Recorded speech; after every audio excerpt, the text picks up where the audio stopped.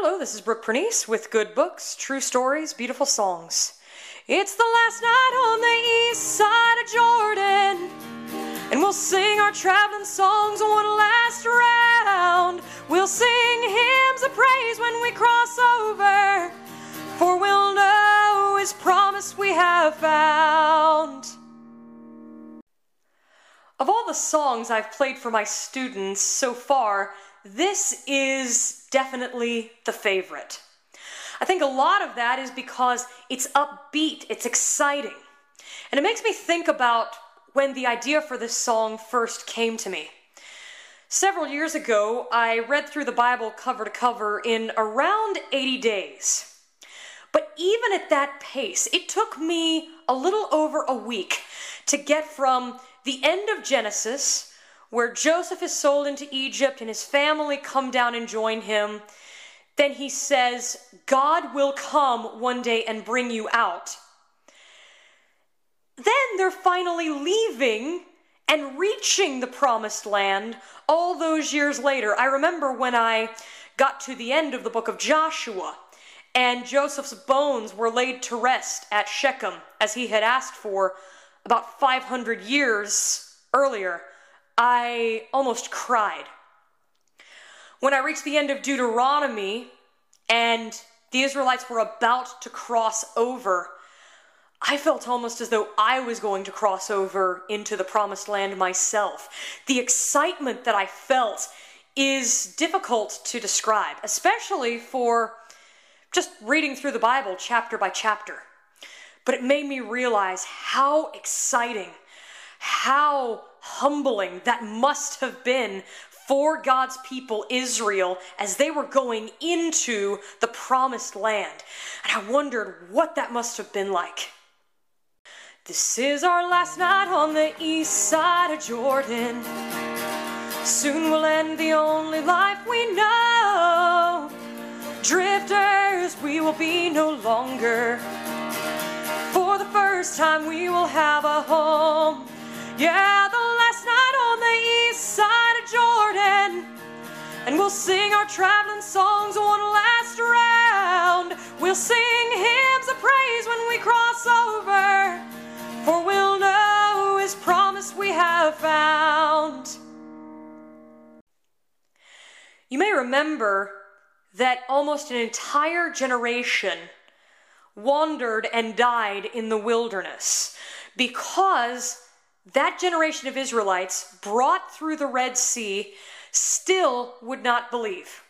Only Joshua and Caleb were able to go into the promised land. Everyone else was from the next generation. That generation had to wander around for about 40 years until they had all died, except for those two. And it's incredible.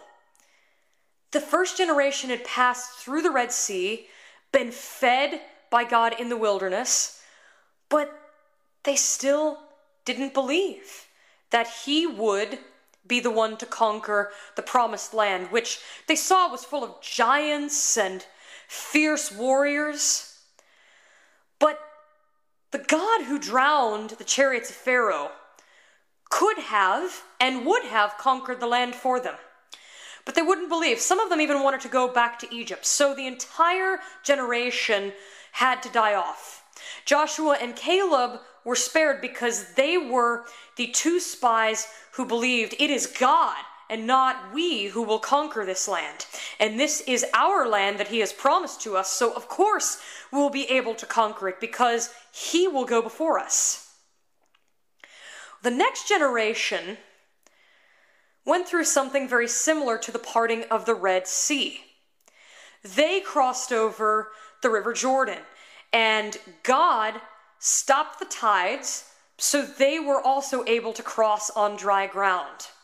And as soon as they reached the other side of the river, they left a monument that stood for generations to remind them, this is when God brought us to the promised land. In the New Testament, we read that they, like the generation before them, needed to go through the waters. And we learn that that, in some way, represents baptism. But the anticipation, hearing about it, growing up as desert wanderers for all of those years, until finally the time came for them to cross over. And once they crossed, the Bible talks about things changing. The manna ceased. The bread from heaven that had fed them for 40 years stopped. And they began to eat the old corn of the land. That was the sign that they were truly coming in to the land of promise, which God had said he would give to them. I've often heard my mentor, George Grant, say that we look at the Bible and we say, what is wrong with these people? They're complaining about how they could have gone back to the cucumbers in Egypt and how much better things were, even though they'd been freed. What is wrong with these people? And we forget we are these people. We're not a patient people ourselves. And when things get bad, we tend to cave in and believe that God will not lead us through. Or we're just determined that we are so good, we will pull ourselves through. I think especially in this technological age, we've gotten used to very quick, immediate gratification. If we don't get what we want right away, persevering for it isn't always on the top of our list. Alternatively, if we want something and it seems that God is steering us away from it, we will often say, I'm going to do this anyway. In my own strength, I will make these things happen. I will plan out my life. Anything you'd like. Something similar happened after the Israelites were told they couldn't go into the promised land. They decided, we actually will go. We'll actually go there.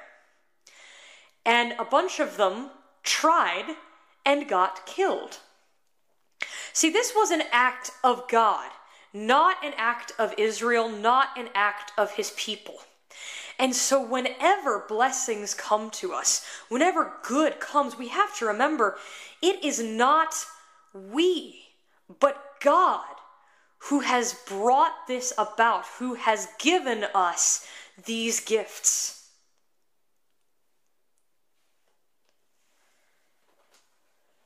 It's the last night on the east side of Jordan. I don't think I'll be sleeping. How about you? I can't keep my restless mind from wandering to all it's done and all we still must do. It's no accident, I think, that we refer to going into God's presence in death as crossing over Jordan. Because like Israel, we, Christians, the people of God, have been promised a home as well. Not just a home in heaven with God, though we will go to be with him, but that all the heavens and the earth will become the promised land. All of those will be the lands and the nations of our God and his Christ. And we know that we will enter into that after we die and when he comes, when we will all be bodily raised to dwell with him in his presence. I've often heard the gospel described as home, away, home again. And that pattern is repeated throughout salvation history. We started out in Edom, but Adam and Eve sinned and strayed, fell from Eden. But God said, I will be with you and protect you, and there will come someone who will deliver you from that serpent. Cain and Abel gave offerings to God, as apparently they had been instructed to do. But because Abel was righteous, Cain slew him, and the first man born in this world became a murderer. Cain went off and built his own city in the land of Nod, or wandering, but God raised up Seth, And men began to call on the name of the Lord, and the city of God came up as an alternative to the city of man. Abraham was called into the promised land, but his descendants had to leave it. Joseph had to lead the rest of Israel into Egypt because of famine. And in Egypt they were enslaved. God freed them, but they wandered for 40 years, and yet he returned them to the promised land. And how many times did Israel stray and get taken away in God's judgment? But ultimately, they were returned. And finally, we, all of us, men and women, have strayed from God, and yet he sent Jesus Christ to come, to die for us, to bring us home. And so it is right that we think of crossing over Jordan in death, but also in life. In returning to God, in returning to his promise, we come home to the promised land. May we do that continually. Though we sin, may we find ourselves coming back over Jordan again and again, because it is there that the land of his promise lies. It is there that he will come and meet us.